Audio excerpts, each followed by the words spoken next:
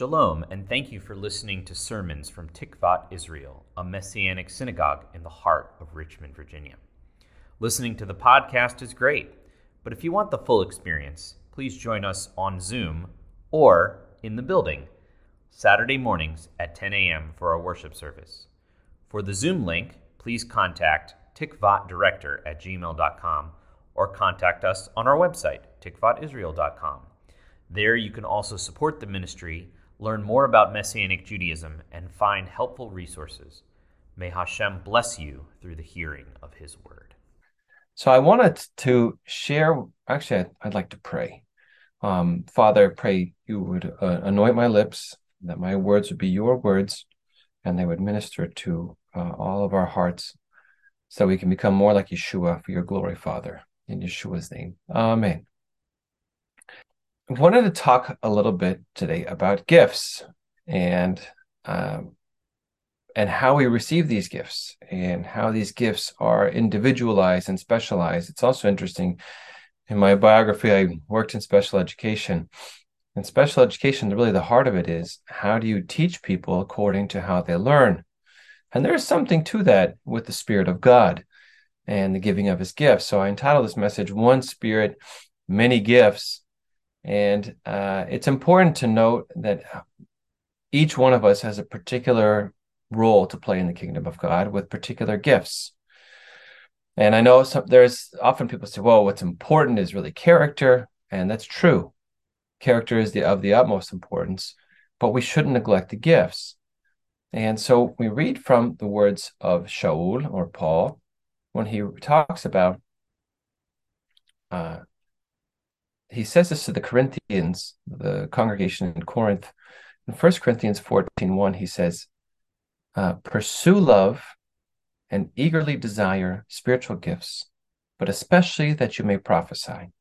So he gives us an order of things, and what we keep things in order, therefore we are able to do things the right way and the healthiest way. And it helps us to prevent things from going awry, going strange, because there's always this balance of how are we going to do this, and how are we going to do it well, and how are we going to keep things from going crazy? Because then you often mention the spiritual gifts. People think, well, I've experienced that when I was growing up, or I've seen this and I've seen that, and I've heard this and I've heard that, and they get very nervous. And yes, it's difficult because we can't contain this. You can't contain the Spirit in a box, but it's prescribed within Scripture as how to do this well. And with a plurality of elders and good, solid leadership and a basis on the Word of God, we can do this well. So it's interesting to notice the first thing is not a gift, if you will. The first thing is that love. Love is the first of all things. Then we talk about gifts, and then he specifies that prophecy should be on the top of our list. But how did he get here? So I want to go into Scripture and talk about this, and talk about exactly these spiritual gifts. So we'll turn our Bibles or our phones to 1 Corinthians 12, and we'll be reading from there going forward. So he writes, this is Shaul or Paul writing to the congregation in Corinth. He says, now concerning spiritual gifts, brothers and sisters, I do not want you to be ignorant. You know that when you were pagans, you were enticed by idols that cannot speak, and you got led astray. Therefore, I make known to you that no one speaking by the Ruach Elohim, the Spirit of God, says Yeshua be cursed. And no one can say Yeshua is Lord except by the Ruach HaKodesh, the Holy Spirit.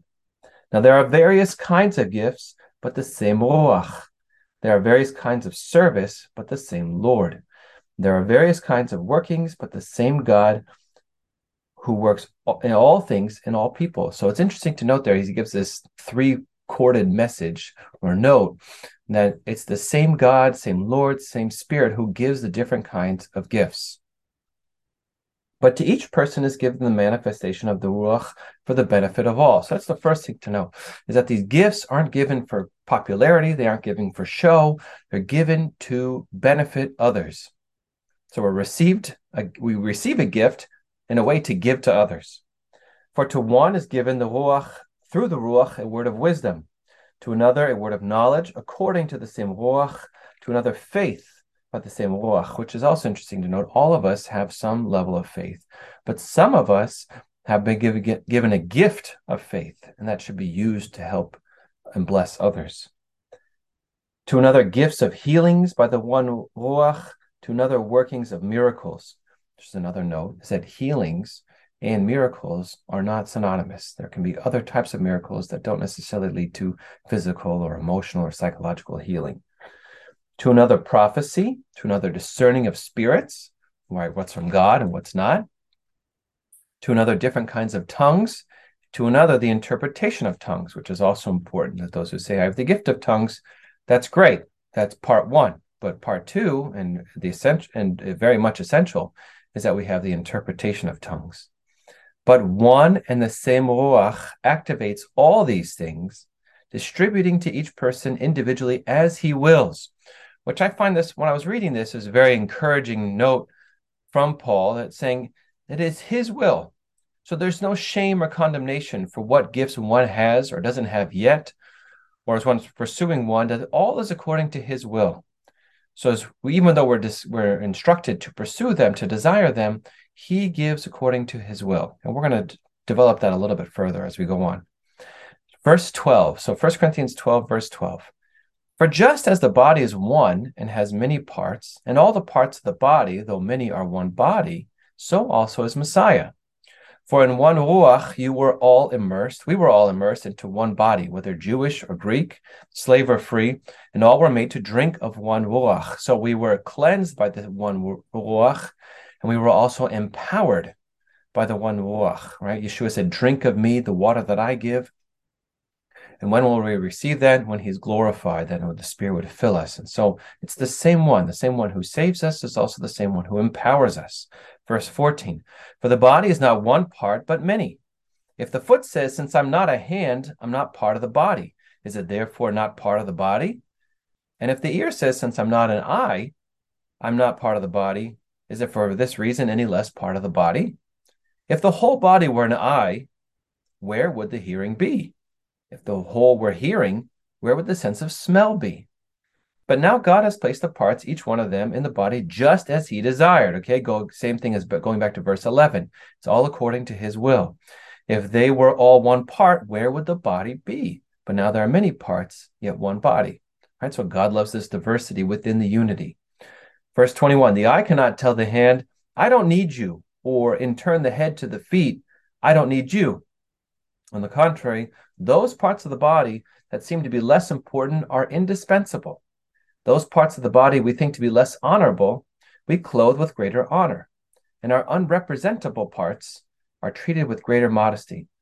But our presentable parts have no such need.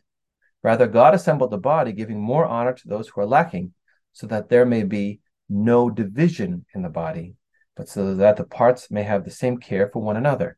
It's interesting to notice that if you think about in a professional athlete, there are parts of our body or obvious skills that are clear and are,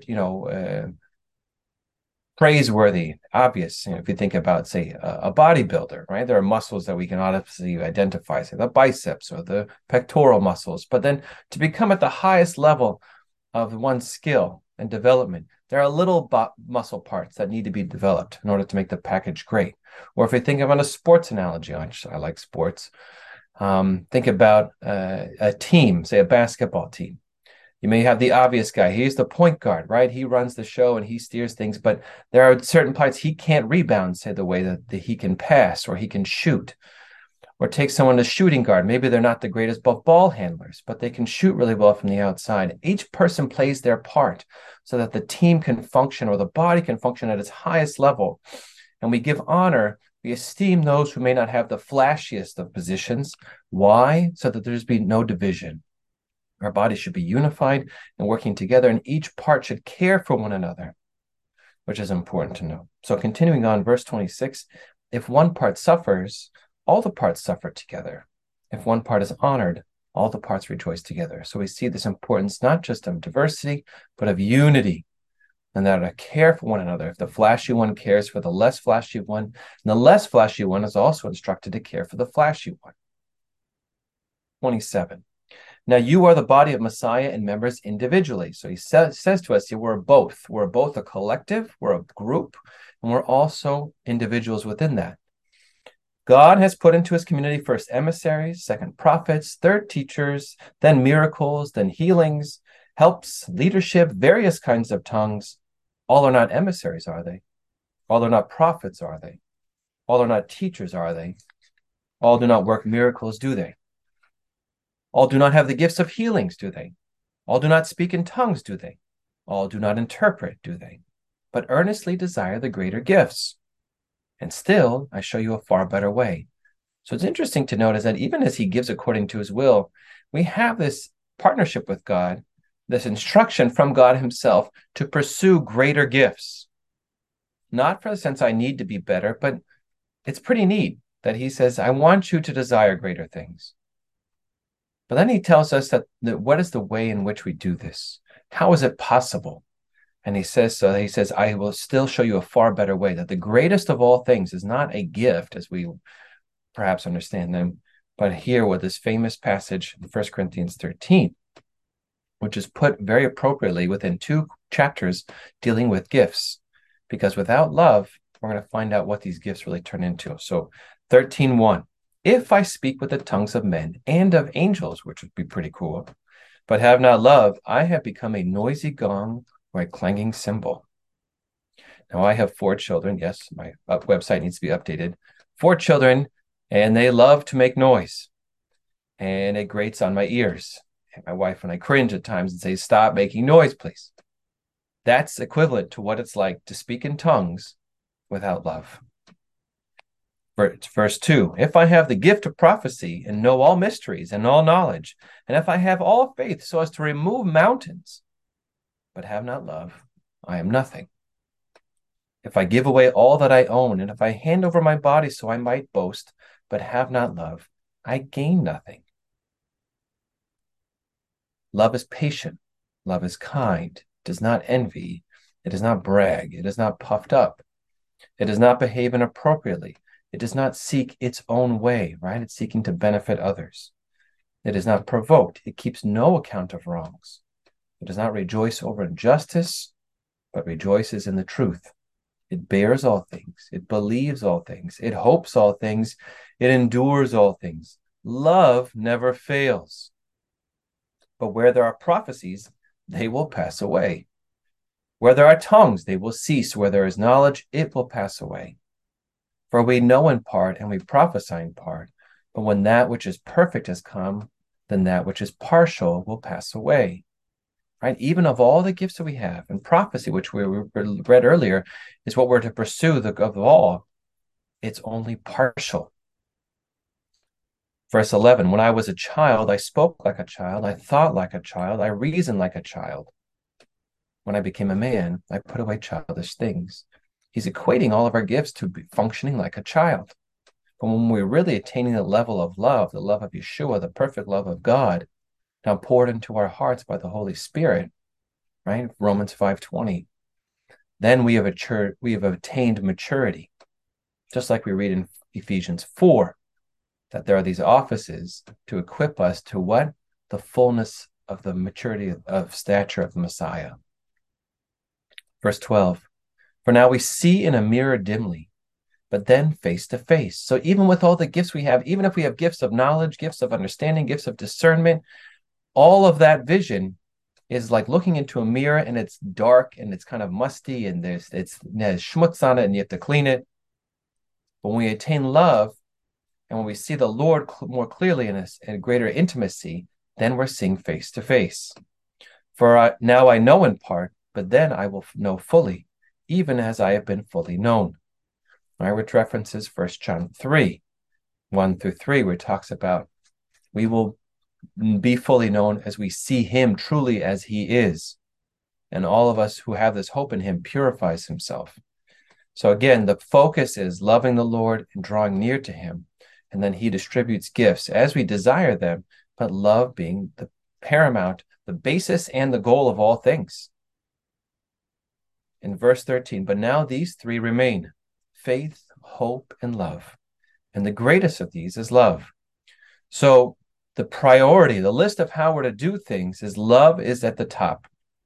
Then we have faith and hope, and then the gifts come out. Prophecy being at the top of that list. Because we continue, 1 Corinthians 14:1, pursue love and eagerly desire spiritual gifts. So it's not one or the other. It's just putting the priority. Love is first, and then eagerly desire spiritual gifts. So it's not even a side thought. He's saying you should pursue this. You want this, eager. Be eager for it. But love being first, but ask God for gifts, but especially that you may prophesy. And why prophecy? And it's also interesting to notice, what is prophecy? We read in Revelation, if I'm not mistaken, is it 19? Where it says the testimony of Yeshua is the spirit of prophecy, right? We're glorifying Yeshua and saying he is seated at the right hand of the Father, because now he is able to communicate with us the Spirit of God and what's on the Father's heart. Right now in the new covenant, all flesh has the ability to receive the Spirit of God. But we read in 1 Corinthians 14:3, he says, but one who prophesies speaks to people for building up, urging on, and uplifting. So it's the ultimate of altruistic gifts. Right? I want to build up. I want to urge. I want to urge on. I want to uplift. That's what prophecy does. Yeah, you can give these vague prophecies of God will do this and God will do that at some point, at some time, in some place. Maybe.